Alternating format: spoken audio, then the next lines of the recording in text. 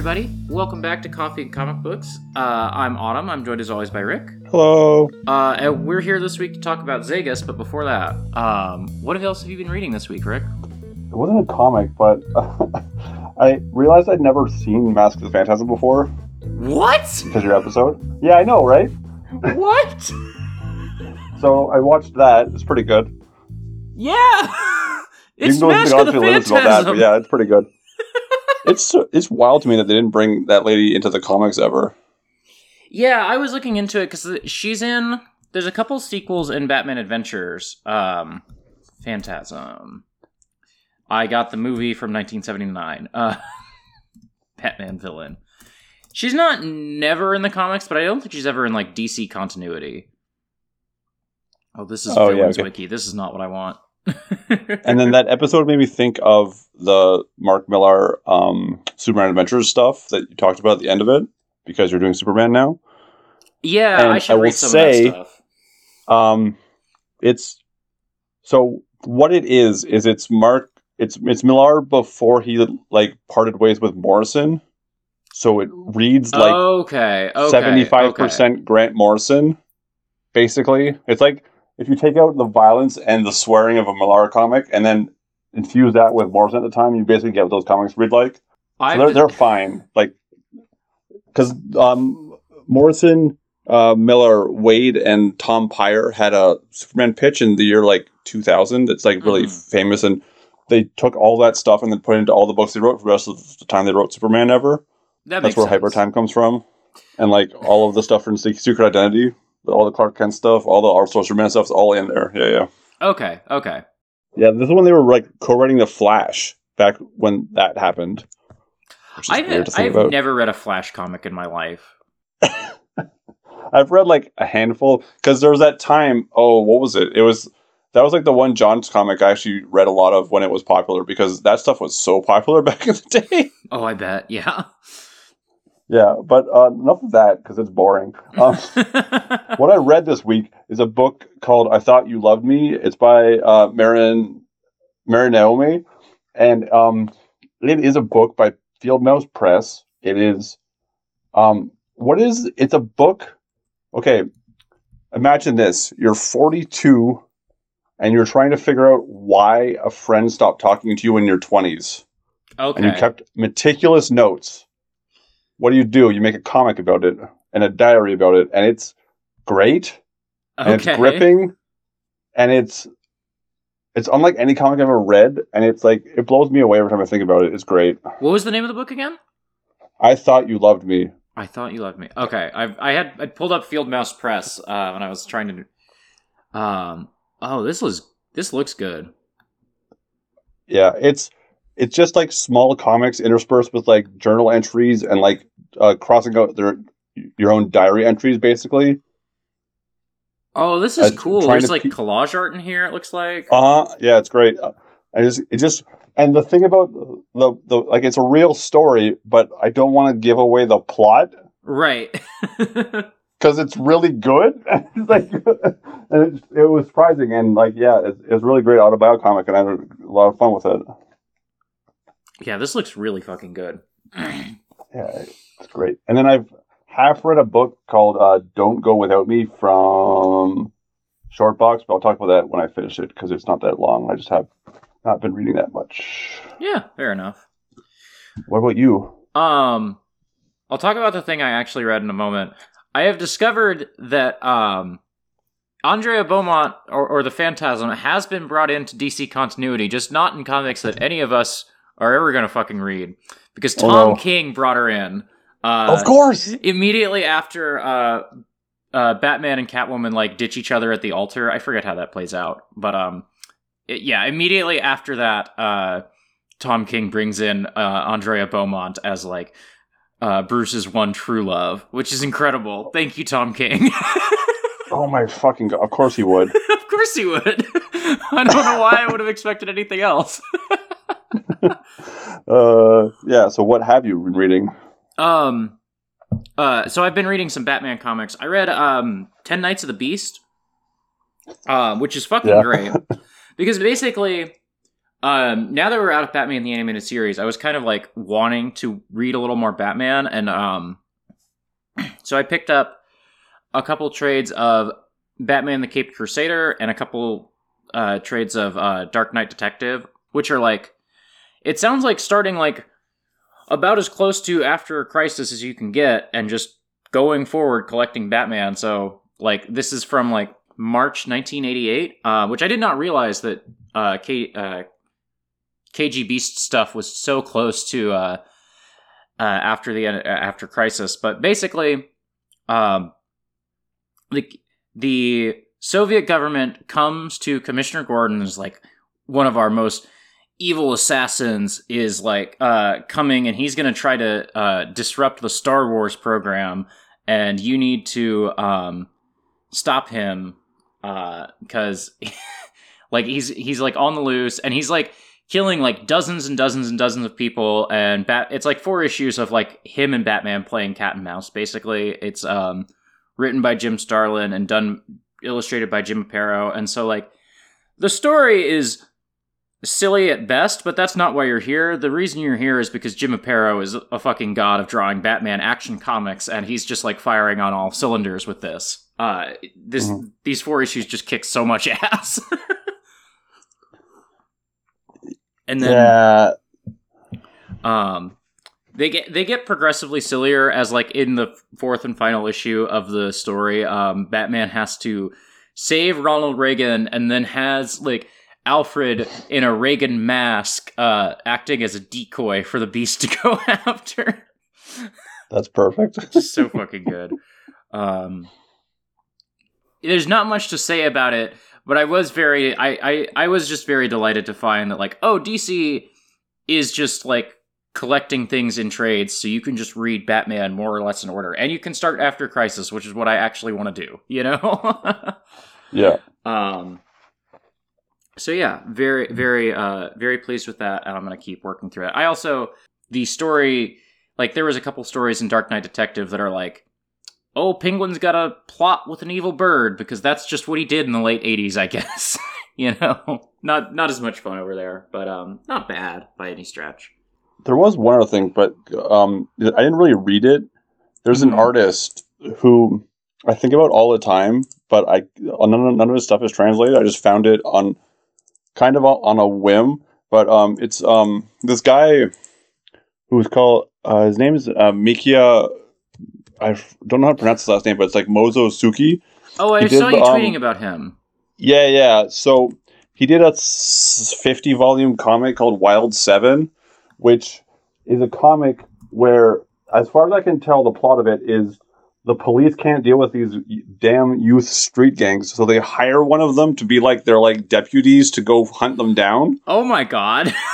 Yeah, it's like the most reactionary shit I've ever read, but it's like in that way that like only the person who would write that could draw the best action scenes you've ever seen in your entire life.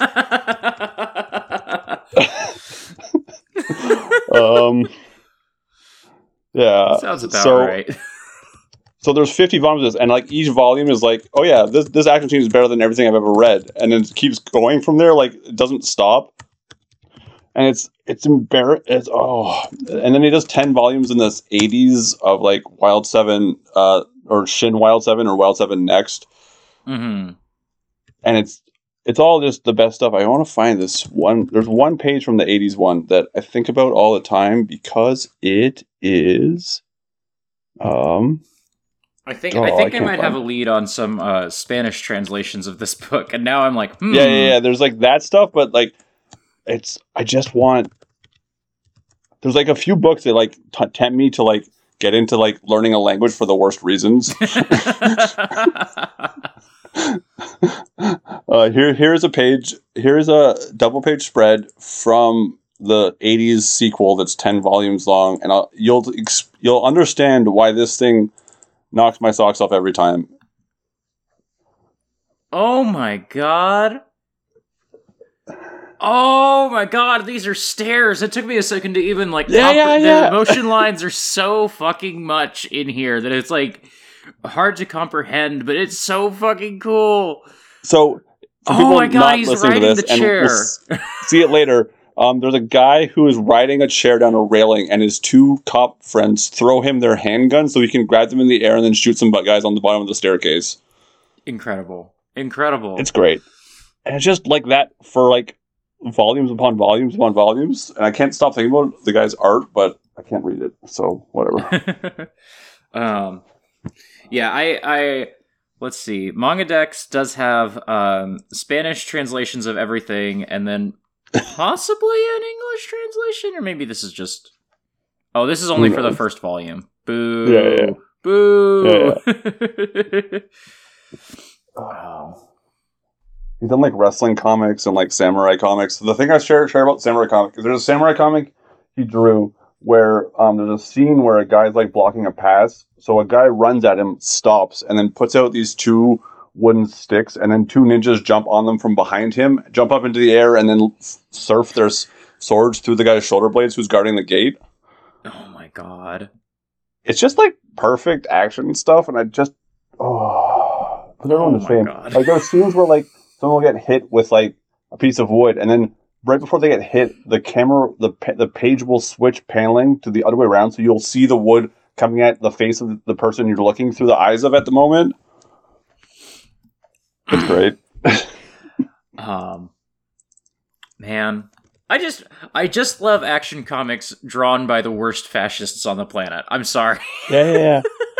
I don't know, like, that's another thing. I don't know, like, his specific alignment, but I know what the plot of the book is. Yeah. So it's like, that's all I can go off of, really. Like, here's the other one. I just found it. Like, this kind of shift is, like, what I'm looking for in comics. Oh, shit, yeah. Yeah. Yeah. He bashes the guy's glasses in, but you see it from behind the glasses. It's so cool. Oh, my God.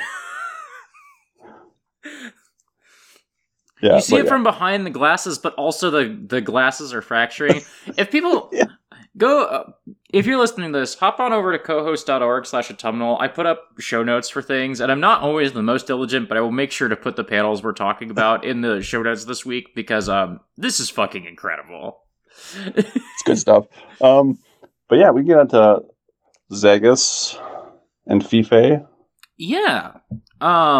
So, we talked about this briefly on the last episode, but in case people aren't $5 patrons, Michel Fife is a independent comics artist who's been around for the last 10 plus or minus years. And he is by far the most well known for his work on Copra, which is a hardcore action comic about it is very much like an homage to John Ostrander's Suicide Squad. He wears that influence on his sleeve, and it is just non-stop violent superhero action with just death and murder everywhere. Zegas is not that. No. Do you want to tell people a little bit about what this book is? Sure. This is a book that came out in 2011. It started, and notably, the collection, it actually does it in the wrong order. It went 120 when it came out in issues, and they published it in 012, which I guess makes sense. But okay, but okay. Yeah. So Zegas is about Emily and Boston Zegas, who are siblings, and basically they're poor and broke and trying to find work and love, and it's just a slice of life comic about music shows, but drawn by Fife, so it looks out of this world.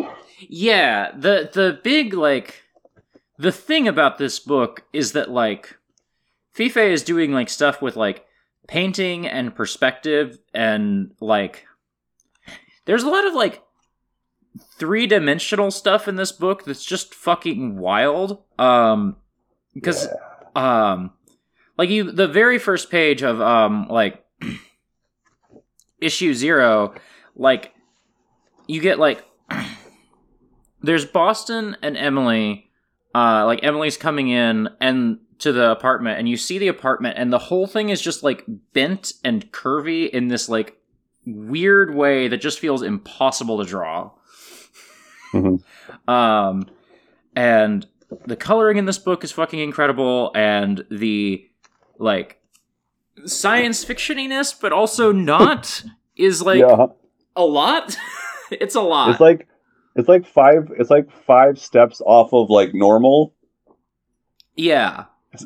Like there's like a little, like especially in Zero, because like they walk out into the wasteland basically, and there's this guy who's just like here to like chill with them, and his name's Ortega. Mm-hmm. After they make a wish on some weird plant thing. Yeah, there's like a wishing well that's like a red plant with a mouth, and it's like lives inside of a chimney looking thing. And like this is stuff that's continued in Copper a lot. Like Ortega especially is like one of the characters in Copper is basically that guy. Yeah. I mean, but it's neat seeing that style applied to like something way more low key. Yeah, and it's like this book is mostly just about like Emily is like having a hard time keeping a job. Boston is just kind of a dick. Yeah. And then, like, she's 25, he's 30, and they're both just like, you know, trying to make rent, trying to like they both have like relationship problems that are weird and exacerbated by the other person in a lot of ways. These two are so cute. It's really fun how they're like lovable and hateable in equal measure. Like they walk such a fine line with it. It's really good. Especially because like the way it came out is like 120. So the book opens on Emily doing the thing that everyone wants to do at their job, which is yell at the person who's at the highest level about how dumb they're being at a meeting. Yes. The like, because she's like working on, I think maybe like a music for video, like a fair thing. Yeah, I think. And the like the guy who wants the animatronics commission, because I think, yeah, he's like doing some sort of video production. Like comes in and like smashes up their animatronics, and then is like, "Why haven't you gotten any work done?" And she just like goes off on this dude, and it's just like, I wish I could do this every day, every single day. So it's so fucking satisfying to just watch somebody in a comic do the thing that I always want to do. Also, PKP is really good at drawing people getting angry all of a sudden. Yeah, because like their faces will start to contort, or like the one guy's like sweating the whole time, and like the sweat starts bleeding, like sweating down the lines of his face as well as on his face. It's great. Little details. And like also like the coloring here, so the way it works is it's mostly in like gray tone and like a bit of orange on the building walls, and then Emily's hair is like the brightest red at all times. Yeah. And there's like like issue 1 opens up on like you see like the city they're living in like all black and white and like kind of maybe like Sharpie kind of painted. And then there's like the sun coming over the horizon, and it's all like these watercolors ? And it's this like weird swirling surreal vortex, and then it's just like seems like Emily's just having anxiety, and the like weird colors are just like the representation of her anxiety. Well, there's a part where there's a part where like the text balloons just start getting eaten up by this like black cloud, basically as she's getting fired. Yeah. And like that kind of stuff, and like so she gets fired from her job and goes to pay back a guy who gave her free food from his food truck the day before. And the really cool thing on these pages, this is so sweet. Yeah, but the cool thing is he doesn't draw the guy being happy. He puts the text box of the guy being happy over his face. Yeah. And then he moves it down. It's really a neat effect. Well, and because it's like the stuff in the text box is like Emily being like more anxious about how she is being perceived than like her actually like perceiving what this guy is whatever this guy is thinking. Like she's more in her own head about it than she's noticing the other person, and so it's such a nice little touch. And then like a man with 4 faces steals the dollar. And like he bumps into a lady, and there's a great bump sound effect on that page, and then they run through an arcade for a whole page. It's great. Yeah. I kept wondering, why was the story called Arcade? And it's solely because, like, they run through this arcade. And she, like, it's like an automaton guy, because she, like, knocks his, like, guts out. Yeah. And he's got, like, a Robotnik body where he's all, like, very round and then has, like, little stick legs. And then, yeah, like, she tackles him and, like, he's all robots in there. And then the robots just kind of slither away, it looks like. Yeah. And none of this has anything to do with anything, really. It's just a good scene. It's just a fun thing that happens. And then she goes to get the guy's money and he don't take it. It's nice. It's so nice. And then the Boston story of this issue is... God. Yeah. Boston... Go ahead, Boston goes over to his place. They are like on and off again all the time, kind of seems like. Yeah, like she's got a new boyfriend and they're still on off again, you know? Which Emily has some words about later. But he just like picks up some drugs from her couch and eats it and like has an allergic reaction where his face gets like swollen up and like all weird and contorted. And so they have to like go to the drug dealer's house, and the drug dealer like just stabs Boston with a needle and hopes for the best. He starts bleeding out on the floor. Yeah, that's great. And like right before they go into the apartment, there's some guys outside that are like just hassling them, and then like, you know, stuff's gonna happen in the apartment, and then they come back and they're like, damn, you're bleeding out. I love this shit. This is also, right, because they end up just getting what they want, or they get the money back from the drug dealer because Boston fucking judo flips this guy. Yeah, and then the guy who's like paying for the drugs to be developed is there, so he's like, just pay the guy back, who cares? Yeah. I really like Boston. What a fucking dweeb. Yeah, speaking of liking Boston, issue 2. Issue 2 is also printed on different paper than the first one, so it's a lot. It's a lot like the Ganges books, actually, in like the thickness and the size of these books in like print. If people are not reading them in print. And issue 2 is all about Emily trying to get a job in Boston, going to a club for a night, basically. Yeah, the Boston story gets so weird because he just like he's just kind of like there while his friend is getting up to some stupid bullshit. Yeah. You know.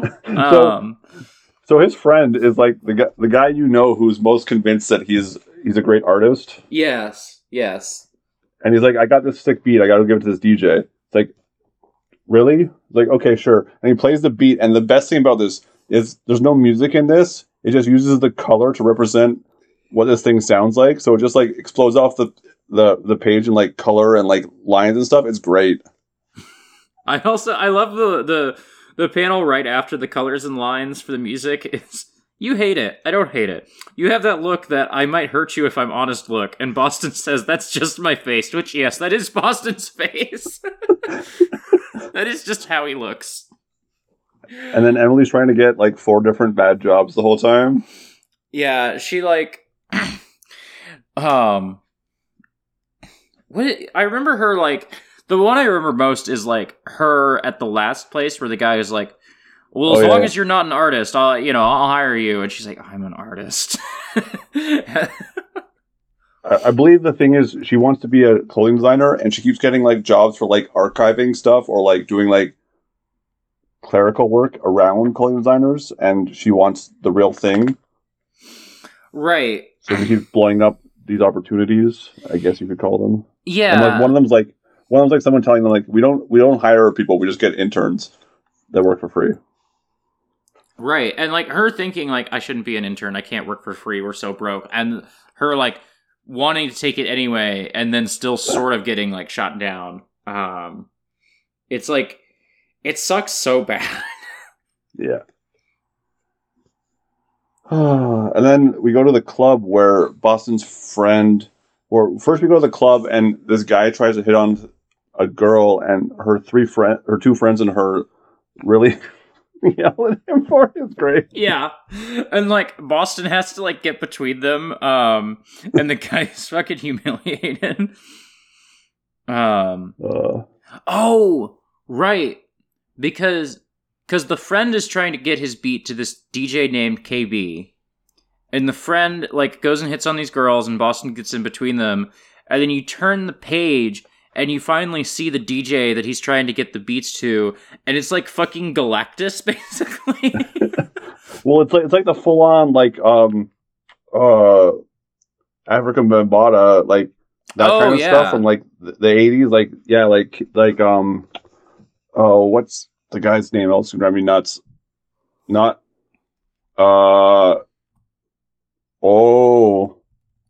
Rammelsy? Who am I thinking of? Oh, it's gonna drive me nuts now. I have no help here. I'm sorry. No, it's fine. But you describe this double page spread, please. Yeah. So, like KB, this DJ, he's got his Galactus helmet on. He's like got his hands outstretched to the whole club, and then it's all these like purple and orange like lines like all across the page, and you see him like he's got like a supernatural command over the crowd, and the friend is like trying to walk up to him to show him the beat, and just realizing like this is not it, this is not the time, and then you see him like walk back behind Boston, and Boston's just kind of enjoying the show. I love that his hand is like his hand and his helmet are superimposed on the whole page too, over the bottom panels. Yeah. As it gets more and more like figure and like painted, it's really cool. Yeah, it's just like shapes and lines. It's not even like fully figures at some point, you know? The person I was thinking of was Rammelsy. Okay. Yeah. I had that name right. Who was a very prominent visual artist, graffiti writer, painter, performance artist. He worked with Basquiat in a couple of things. Okay. Yeah, from like the 80s and 90s, yeah. And then they leave the club. They leave the club and they argue like bros do. Yeah, and then we go to Cuba. Right? Oh, right. Is this Havana, right? No, it's Habana. Never mind. I thought it was.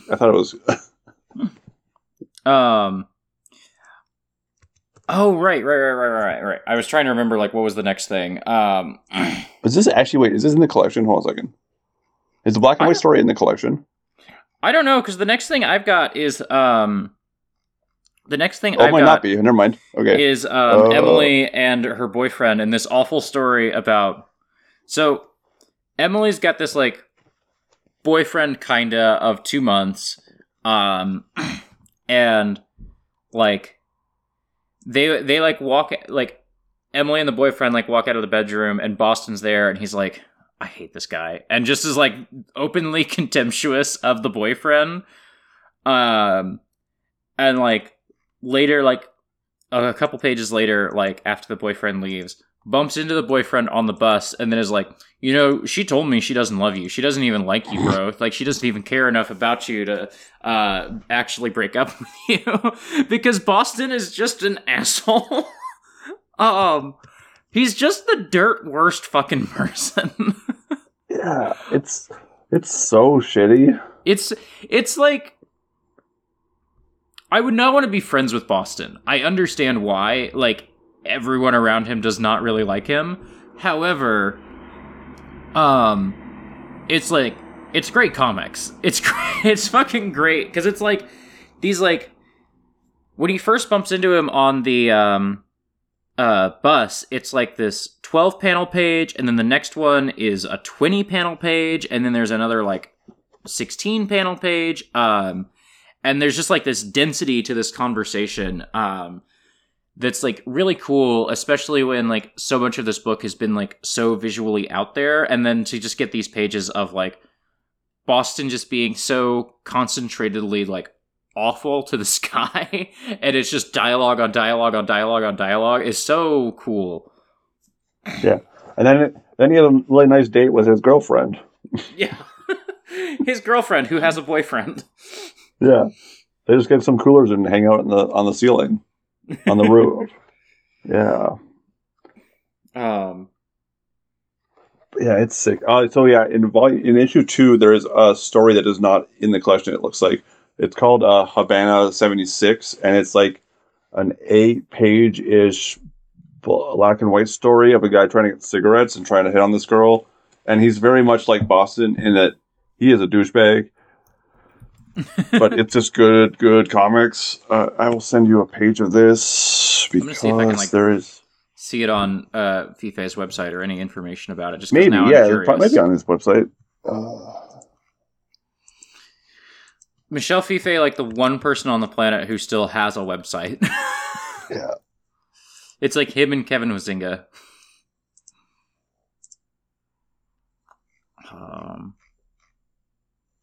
Oh, that's nice. He's got like, okay, yeah, Zegas 2. Let's see. No, there's some information about it, but there's no like, you can't like find it on the website or anything like that. Yeah, it might not be available anywhere. Who knows? Seems that way. Yeah, here's a page of it. Oh,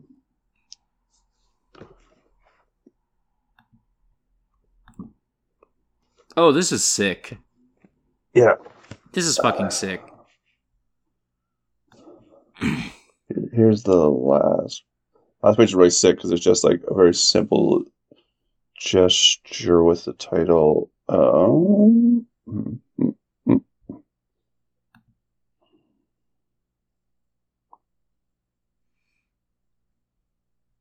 there is okay. I found it. Ooh. This story has never been reprinted. Is presented here in its entirety. This is cool. Yeah. I'm going to read this off the air. I'm not just going to like stare at this on the podcast. I feel like I just got very quiet for a moment in a way that's bad podcasting, but it's fine. But yeah, like the thing about all these stories, right, is like, well, Boston's like running to the bus to talk to this shitty boyfriend. There's like this sick color wash on the ground. Like he's like this like white and black figure running to this bus, and then there's like this purpley black blue like wash over the ground, and like I don't see any. There's no his coloring style is so like his, and like you don't see it anywhere. It's like it stands out so much, but you know, like immediately when you see a Fife coloring, because you're like, oh yeah, the wash is there. Yeah, that's him. Yeah, that's the thing. Is it's like because I mentioned right before we hopped on the mic, I was like, I feel like this is a little more painterly than like Copra is, and then I was flipping through Copra, and it's like the thing I associate with that book is like this colored pencil style that is like very clear, but like. There still is like painted elements to it, and there's still so much like these two books are so different and still so feel like definitively him and definitively like not anybody else in comics is like there's just not anybody else who does the thing that he does, you know? Which is really fucking remarkable. I was thinking about with this issue so Boston meets up with the girlfriend Gina, and there's like this double page spread where they go to the convenience store, they get some snacks and some liquor. Oh yeah, and they climb up the fire escape, and then like on the other page of the 2-page spread, it's like them looking out over the city, and the city is like.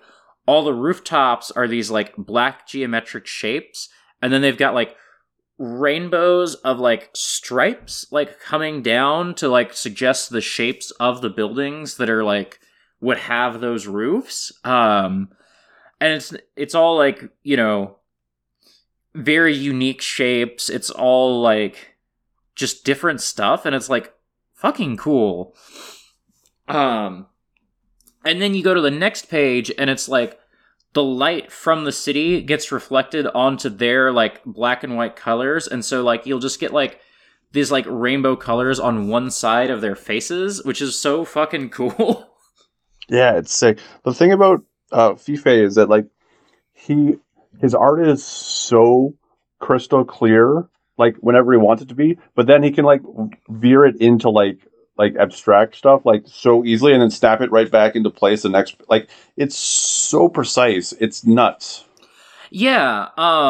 The thing that like when you mention that, like to go either backward or forward to issue 0, like there's a story about so Boston has this cactus and Emily breaks it, and like he goes and gets this new cactus from this guy who's dying, and then in the night the new cactus he gets like coughs up the soul of an also dead woman, and then the soul of the dead woman is like united with the soul of the guy who sold the cactus in the sky, and it's like it's not done in words, and it's like really hard to tell what's going on, but then once you figure out what's going on, it's so obvious, and it's like such a weird effect that he pulls off, you know? Yeah, it's so good.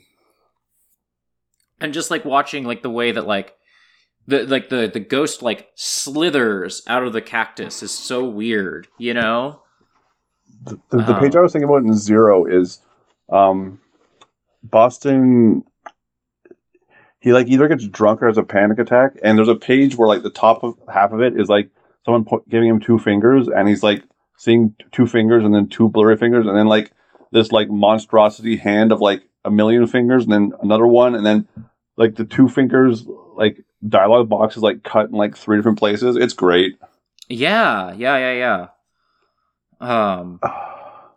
This book is so fucking cool. Like people should just read this book, because that's the other thing.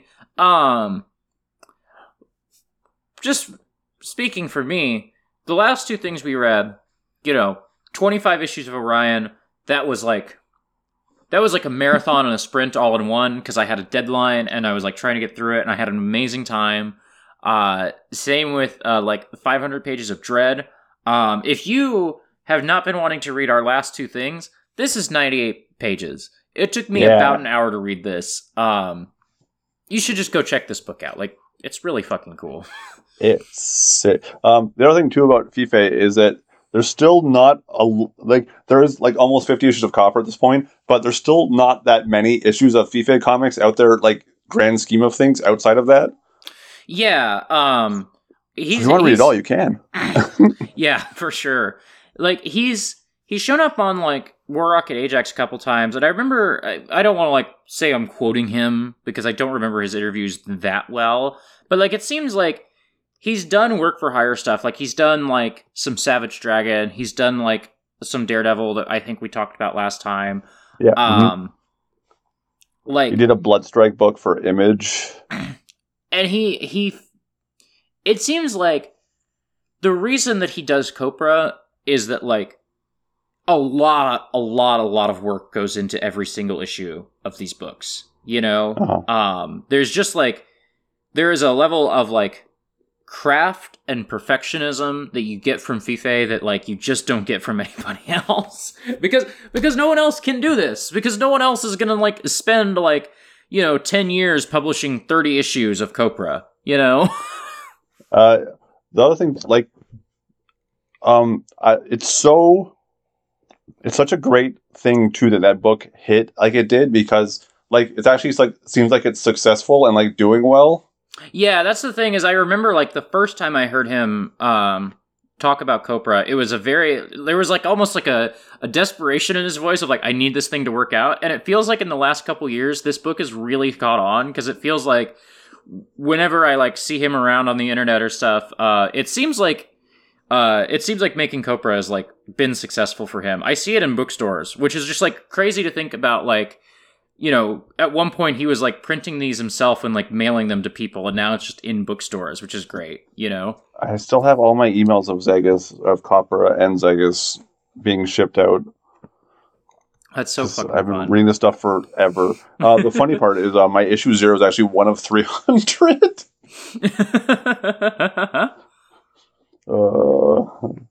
Yeah. The one thing you might not be able to find is Death Zone, which is the Suicide Squad fan comic he did. Oh, between this and Copra, it's like 20 pages of like the Suicide Squad characters like fighting in some weird dimension. It's great. There's a link to it on his website. I'm seeing if I can. Yeah.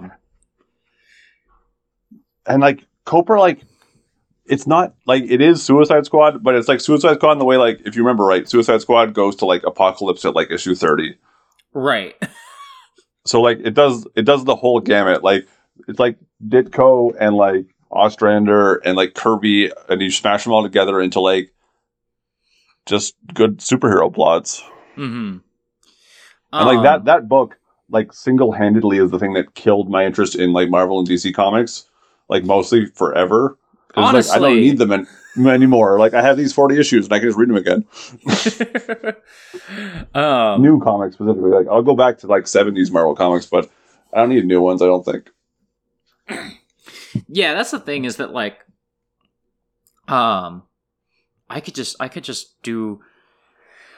read anything else if I'm ever thinking about reading Marvel and DC. We talked very briefly about Zombo this week, and I mentioned to you I'd like the only Al Ewing book I'd ever read was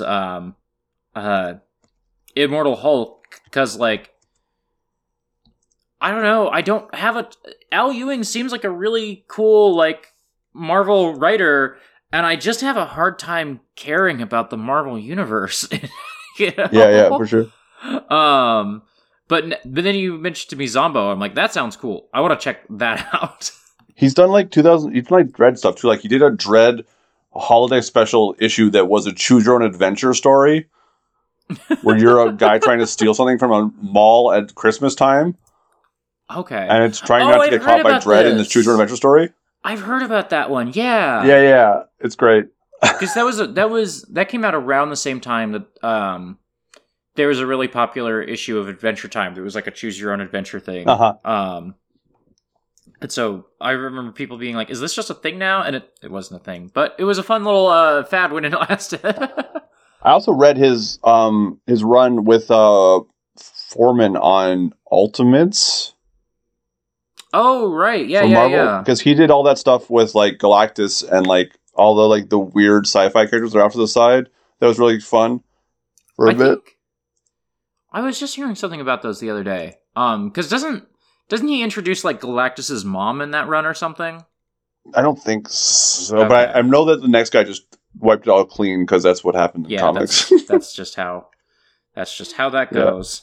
Zombo's fun though, because Zombo is just like, what if we take everything I've read from Marvel and DC, put it into like it's almost like martial law, but like for like a more like 2000s era than the 80s that martial law was for.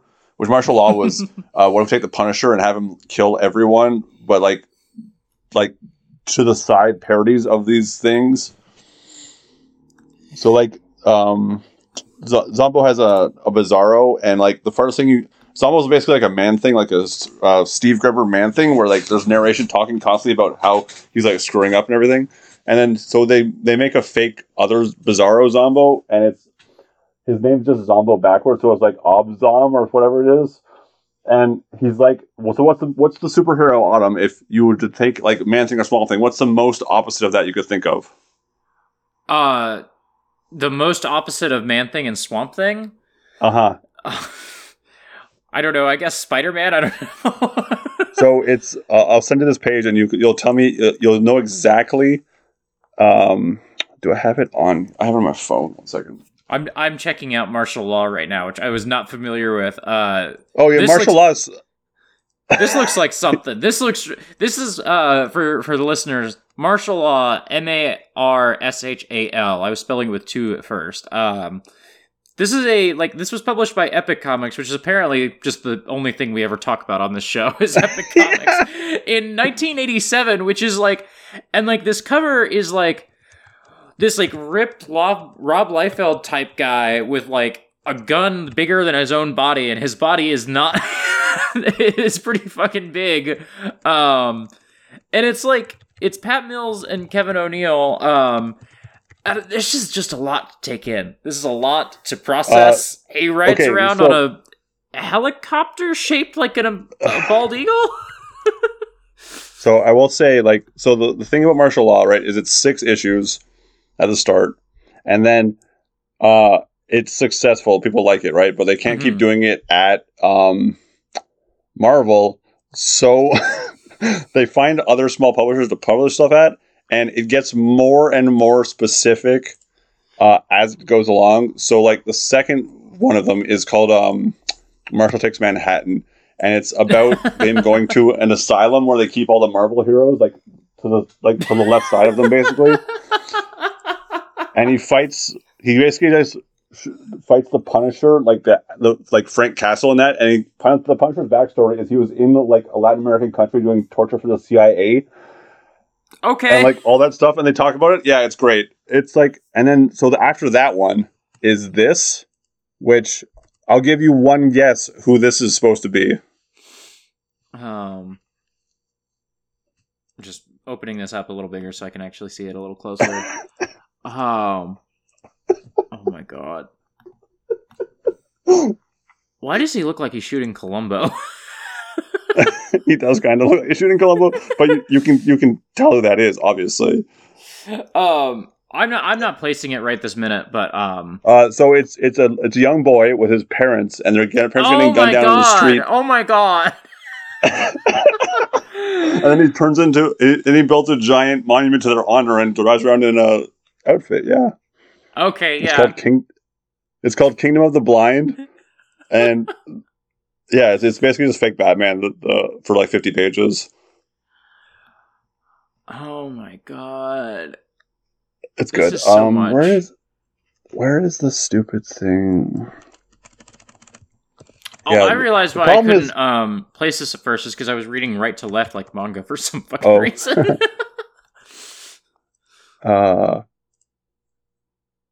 Yeah, the problem with that book is there's nothing to talk about in that book beyond the joke. Mm-hmm. Yeah, this does look like worth reading though. Here's the Bizarro Zombie, or the Bizarro Zombo. You can tell me who that is too. If you read those boxes, you might get a hint of who that's supposed to be. This might be Black Mask. I don't know.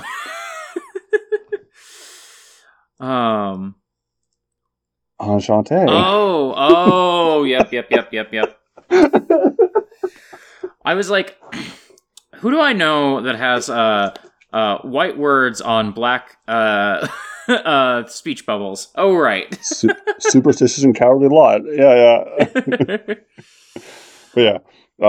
So martial law, it keeps going after that, actually. So they do DC, they do Marvel, they do the JSA after that, I'm pretty sure. And then they do Legion of Superheroes getting eaten by xenomorphs from Alien. Out in space, yeah, it's stupid stuff. Those guys, Mills specifically, he just kind of goes and then people don't stop him and he keeps going.